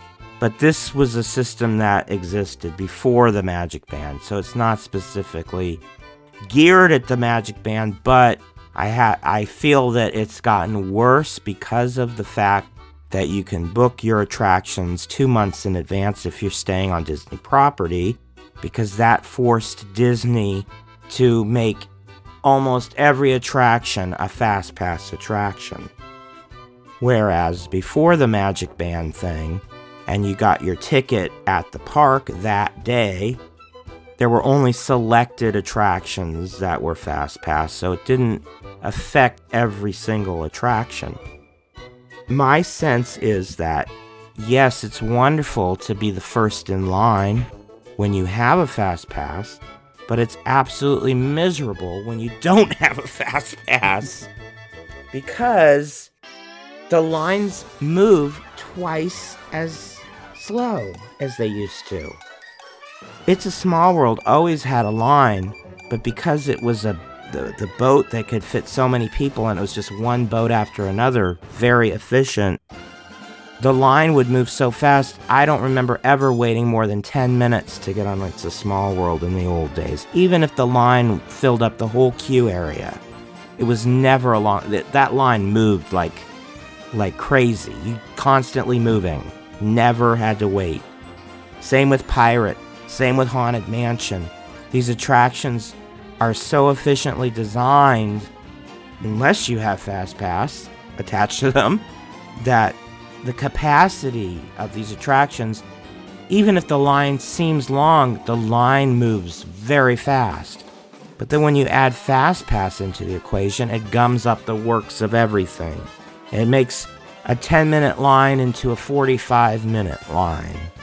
And so, in the long run, you're not saving any time at all using Fast Pass. You're losing time because you spend so much time in the attractions you don't have a Fast Pass for, and you only can get 4 a day. 3 in advance, and then another one after you used up those 3 on the same day in the park. So, the other thing I don't like about it is it restricts you where you want to, what park you go to on what day. And it doesn't allow you the freedom to make the decisions the day of, which it totally takes away spontaneity. Locals really don't like the Fast Pass system at Disney World because of that ability. It's people who live in town don't ever get on Flight of Passage because they're not ever staying in they're not staying in Disney hotels as often. And so therefore they can't book 60 days out, and it's been out for 6 months and they've never ridden it because they're not waiting 3 hours for a regular standby. Right. And I spoke with a cast member, and she was telling me that cast members can only book them a week in advance. Isn't that awful?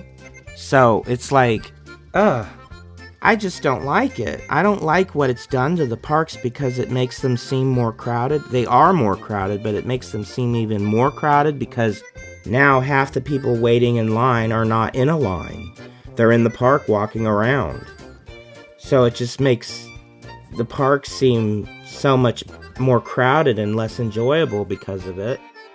Not that they're not enjoyable. I'm not saying that. I love Disney. I would never say that. But I just feel like it needs to go. And it won't. I know Disney won't get rid of it. A lot of people love Fast Pass. And it can work for you in some cases, like that day I did at Epcot. It worked out for me, but it was only because I knew all these little insider tips that Mike gave me on what to do in what order. But it shouldn't have to be like that. You should just be able to go to the park and enjoy it and not have to plan out what ride you want to go on 2 months in advance, unless you want to stand in 3-hour lines. It's just, I don't know. To me, it doesn't seem to be saving anybody any time at all, and it just makes things more stressful. But that's just my opinion on it. Ruth, you've used Fast Pass. How do you feel about it? Well, coming from my experience that I just had at Walt Disney World, but being a Disneylander, I think I talked about it a little bit on my travel episode, my trip report episode. Mm-hmm. I like the Disneyland way because you go there that day and everybody has the same options in front of them to go on whatever rides. Nobody has an advantage over anybody else. Exactly. Right. So I definitely prefer that, and I really am. I've heard a lot of good things about the Max Pass that they've incorporated there now at Disneyland. So I'm really hoping that the next time I can go to Disneyland that I get to experience that. And and the other thing good is things about it. Yeah, they don't put a limit on the number of fast. If you've used a Fast Pass, then you can get another one all day long. There's no limit, like at Walt Disney World. I don't know. Do they charge for that though at Disneyland? They do charge for that. Yeah, but it's only $10. And it also includes PhotoPass, Right. doesn't it? Right. So it's really Currently, worth the it. promotion, Yeah. Yeah. But question, does anybody know at Disneyland, can you get fast passes for both parks on at the same time? Like, because at Disney World you can't. Like, if I used up all my fast passes at Epcot and then went to Magic Kingdom later in the day, it won't let me get a Magic Kingdom fast pass that day. The only way I can get a fourth fast pass is if I use it also at Epcot. You can only use your fast passes in one park a day. I think when they added Max Pass, I think they stopped allowing you to do that in Disneyland and California Adventure. Oh, see, I don't like that either. Because I like to be able to, like, go to different parks. Right. And then with depending on my Disneyland mood. and California Adventure, it's literally like just a little bit of a walk. Yeah, where you can it's just right hop into the across next from- park. Yeah. So, yeah. Hey, Chris, the park limitation that you're talking about, though, so you used the kiosks in the park, didn't you? You Yes. did, because you didn't have the app. Because I didn't have a phone. Yeah, the app actually will let you book multiple, like, will let you, after you've used those original 3, it will let Oh. you shift parks. Oh, and that's so- good to know. But that must be a limitation on the kiosks that they have there, Yeah. not allowing you to pick a different, because the kiosks are park-centric, I think, and so individual park-centric. So if you have that app, I know you can switch over Well, that's after good. you use those original 3. Use your 3. Well, that's good. Because because if you use your 3 in the morning, you might want to go to another park later in the day. But Right. can you use the phone if you're not in the park to book for another park, or do you have to go to the park and then book it while you're in that park? Yeah, there's no Well, limitations like the Max Pass system, so that you have to be there in the parks to start using. Okay. But not for the Disney World app is completely separate from that. Oh, well, that's good. That's good to know. I booked Fast Passes. I was in Animal Kingdom, but I booked them for Hollywood Studios the next Oh, day. good. Yeah. That's good to hear. Yeah, you Yeah. could totally do that. Yeah. Okay, that's good. So I just had a little bit different experience because I didn't have the app. 'Cause Right. I wasn't with a phone, which I made a few things less convenient for me because of that. So if you have a phone, make sure you bring it to Disney. Right. The app is really convenient. So just to let you know on a little history, Mike, originally there was no such thing as ADRs for Disneyland. I don't think at Disney World either. That started, I think, in the mid-90s. Before that, it worked sort of the same as FastPass because you could only make a reservation if you're in the park the day of by going to the physical restaurant and making a reservation in person. They set up a little podium in front of the restaurant, and you walked up to the cast member and you told them you wanted a reservation. They gave you a time to come back. They wrote you out a ticket and you went along your way, and you could do the park and then come back at your time to eat. So basically, that was the very first use of something like the FastPass. They did that for restaurants from the very early years of Disney Park, like from the 50s up till the 90s. I think they had like a phone system where you could call in and make a reservation at a restaurant at Disneyland. Because I think we did that once with Blue Bayou. You could call like days in advance to make a reservation for a specific day. That came later. Originally, you couldn't. You had to be in the park Be that in the day. park. Mhm. Yeah. That came like in the 90s, because now you can make reservations. Right. But you it make them kinda- online. Yeah. Yeah, I mean, like, it kind of inched its way to what it has become now. Originally, they started letting you make reservations 4 days in advance, and then it crept up to a week in advance, and then eventually it's become the mad science lab that it is now. Yeah. Where 90 you have days. to, Yeah. 90 days in advance, and like, unless you book it 90 days in advance, you're not going to get it. You're not going to be able to eat in the castle. You can't walk up to the castle and make a reservation that day, unless you're lucky enough that they make a cancellation. That's another good reason to use Mike and his services. because he can get you those reservations, and he knows, how to do that for you. We have some third-party software that's not Disney software. It's on our own that we use that monitors for cancellations and then sends us a text message and an email and says, hey, you have a cancellation at the castle. Jump on and try to grab it. So if you're having trouble finding those hard-to-get reservations, So if you have a customer that's using your service that was heart set on eating in the castle and you just couldn't find anything, you have that tool so that if anything opens up, you can grab it for them. So that gives you another advantage by using Mike's concierge service. But Will, what is your experience with FastPass? I know you have used it. Yeah, I'm a local, and I guess I've gotten kind of used to the new FastPass system over the last 4 or 5 years. But I guess I prefer the old way, but I do like the fact that you can get on your phone now, and I just did this with the 2 people I'm going with in April, and we just planned our entire trip out. We made reservations on through the app, through the My Disney app, and booked all our fast passes and stuff. And the tier system's a little frustrating, and that kind of thing, but I think I'm more forgiving of it than most people are, just because I've spent so much time with it. And I think they are trying to improve it for people as well. But, there is something to be said for walking up to an attraction that you want to ride later on, printing out a ticket and then coming back. I mean, I do kind of miss the old system.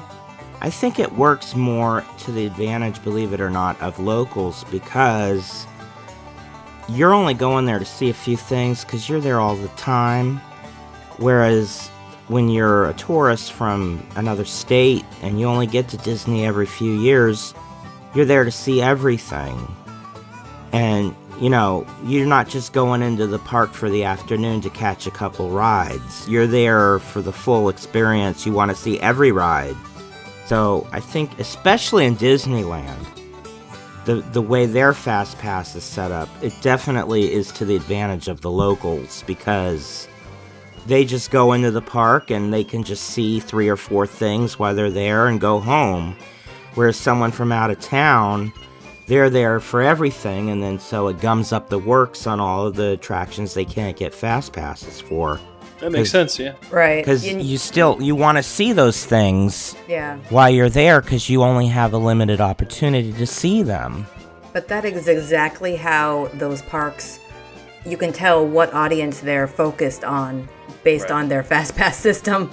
Yeah, because Disneyland is very focused on their locals, and Disney World is focused on the vacationers. On the tourists, the vacation, But I have to say, in closing, overall, my experience was absolutely fantastic. It'll be a memory that will last a lifetime. One of my Fast Passes that I did was I got to meet Mickey at Town Square. Oh, that's a cool experience. And I had my talking Mickey.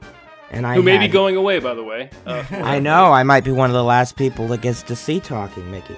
Yep. Talking Mickey has some issues with communication because he couldn't really answer my questions the way I had hoped. I also, for some reason, thought he would be able to say my name because I had a magic band on. But no, he didn't have that ability. I probably would have broke out in tears if Mickey Mouse said my name, though. I probably wouldn't have been able to handle it, because Mickey's my absolute favorite Disney character, and always has been since I was, probably 2 days old, so that's an important thing. And I had my picture taken, and I purchased the picture from PhotoPass, and I bought a frame in Downtown Disney. And, not Downtown Disney, it's called Springs. Disney Springs now. Yep. Right. I did go to Disney Springs also. I'll talk about that more in a future episode. But, I went into the little shop where they have the Wonderground Gallery, and I found a really nice frame that looks like it has, mouse ears on it and everything. And the photo studio is actually right next to there, and the cast member helped me pick the picture, and she framed it for me and everything. and was really, really, really nice. One of the best cast members I dealt with the whole time I was there, in fact. And, yeah, so that was my take-home souvenir. I have a picture of me with Mickey framed. And yeah, so it'll be a memory that will last forever. And I'd like to just take the time to thank Mike so much for helping me make my trip so wonderful. My pleasure. And, yeah, and Ruth and Will, you've been pretty quiet this episode. Do you have any takeaways from everything I just said? Ruth? Well, I'm kind of a little bit in the camp of your sister, where I'm a little skeptical of using, like, an outside entity to plan my trip, because, I kind of pride myself on being, like, a Disney fan and I know how to get around these parks and things like that. But I think you've convinced me to try Concierge next time I plan a Disney trip. Oh, you have to. Yeah. I'm glad. And we have people of all levels, the ones that love to plan the trip, and we just kind of give gentle advice as they go along. And those that are so busy, they're like, listen, we just want an awesome trip and I have no time to plan anything. Do it all for me. And so, it's a spectrum. And, we can plug in wherever, you like us in that spectrum. And Will, what are your takeaways from my experience at Disney? Well, I'm just glad you had a good time. As someone who's worked with you for a few years, doing Disney related stuff, I'm really glad you got to go back, and it's made me happy to know that you went back there. And same with Ruthie. I mean, I'm not an outside source usually kind of person. I grew up in Florida, and I usually help my friends book their trip and stuff like that.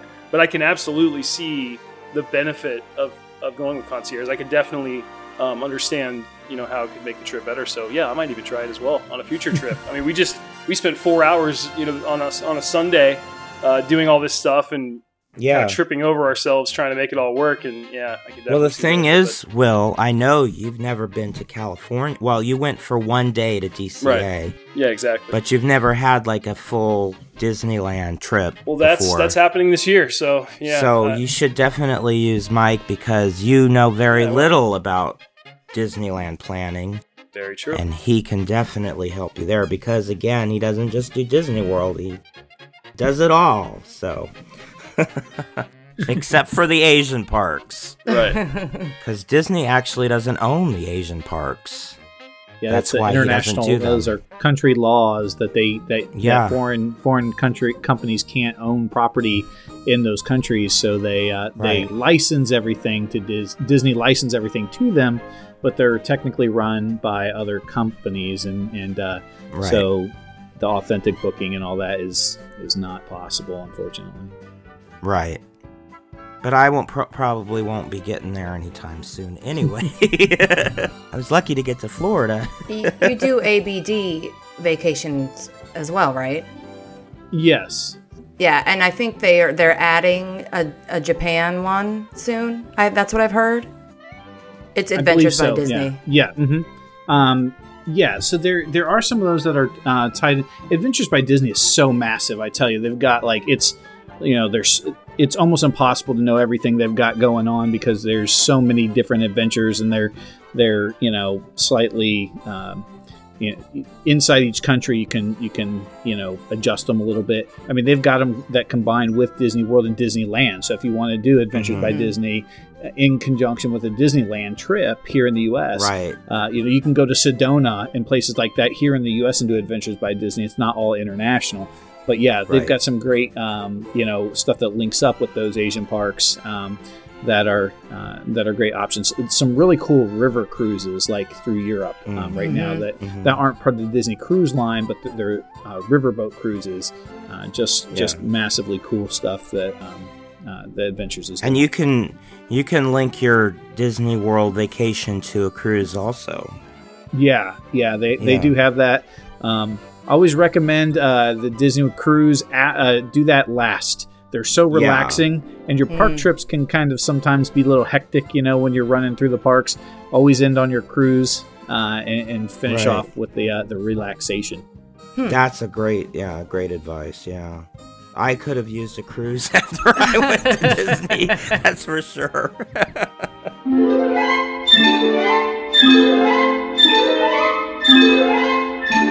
So that concludes episode 90 of Jiminy Crickets. I hope everybody enjoyed listening to my adventures by concierge to go to Walt Disney World for the first time in way too long. I hope I don't have to wait another 18 years. And I hope the next time I get to go to Disneyland, because that, as much as I love Disney World, and don't get me wrong, I adore Disney World, Disneyland is really my favorite. I can't deny that. So hopefully the next time I get to go to Disney, it will be in California. That'd be nice. Anyway, I just want to thank you, Mike, for joining us and for becoming the official travel planners of the Jiminy Crickets podcast and of my website. Is there anything you wanted to share with our listeners going out tonight? That's it.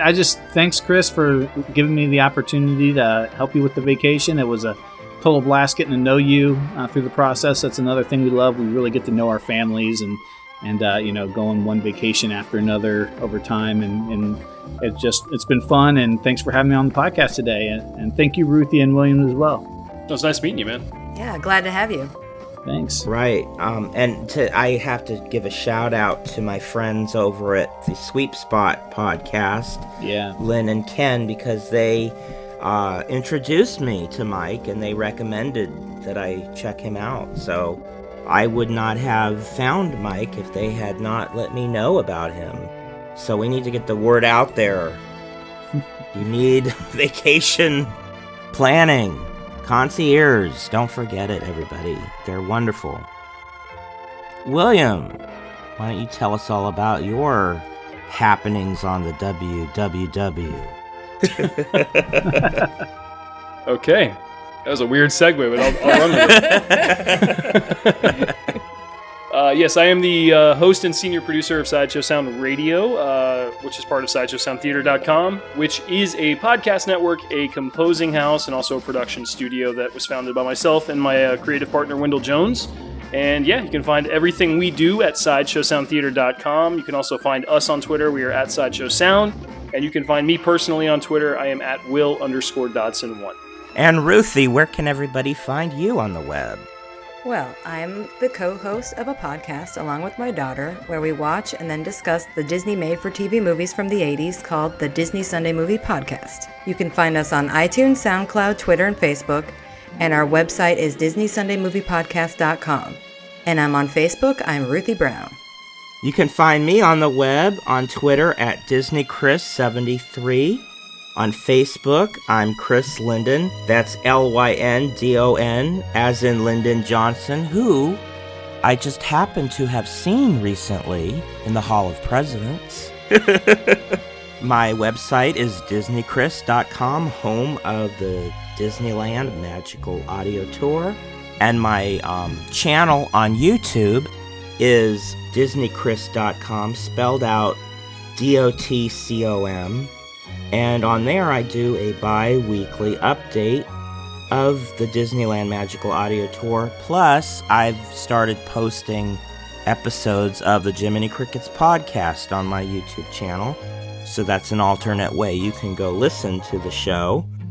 And like I said, we are going to have an ongoing series over the next month or so of Ruth and I discussing in more detail some of the attractions that I saw, because we both recently went to Disney World, so we both have a lot to say about the changes that we've noticed and everything about individual attractions and things like that.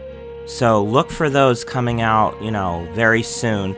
Those will be in addition to our regular podcast, and they will be unedited. They're just going to be Ruth and I talking.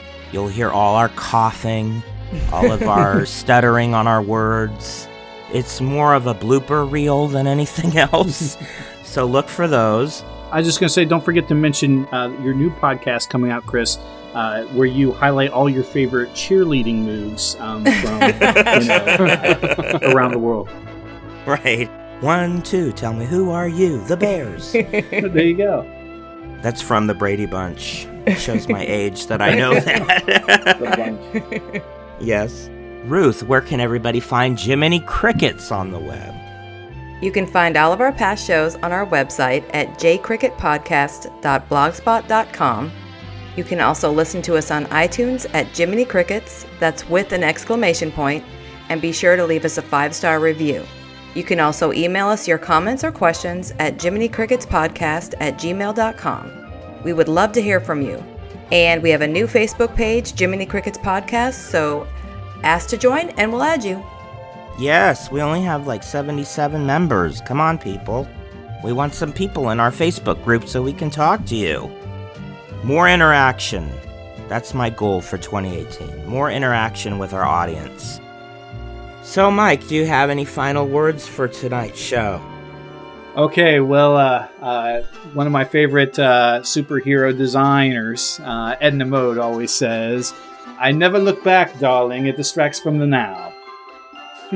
So keep looking forward and enjoy your time now. Right. Good advice, Edna. And I'd have to say she's my favorite superhero costume designer as well, but I don't know of any others. So. Right. Will, what are your final words for today? Hi-ho! I heard that a few times in Fantasyland. Yep. I'm sure you did. And Ruth, what are your final words for today? Thanks for coming on, Mike, and telling us what you do. I'm really intrigued, and I hope to reach out to you guys soon. And thanks for bringing us along with you on your trip, Chris. And thanks for listening, everybody. And always let your conscience be your guide. When your heart is in your dream, no request is too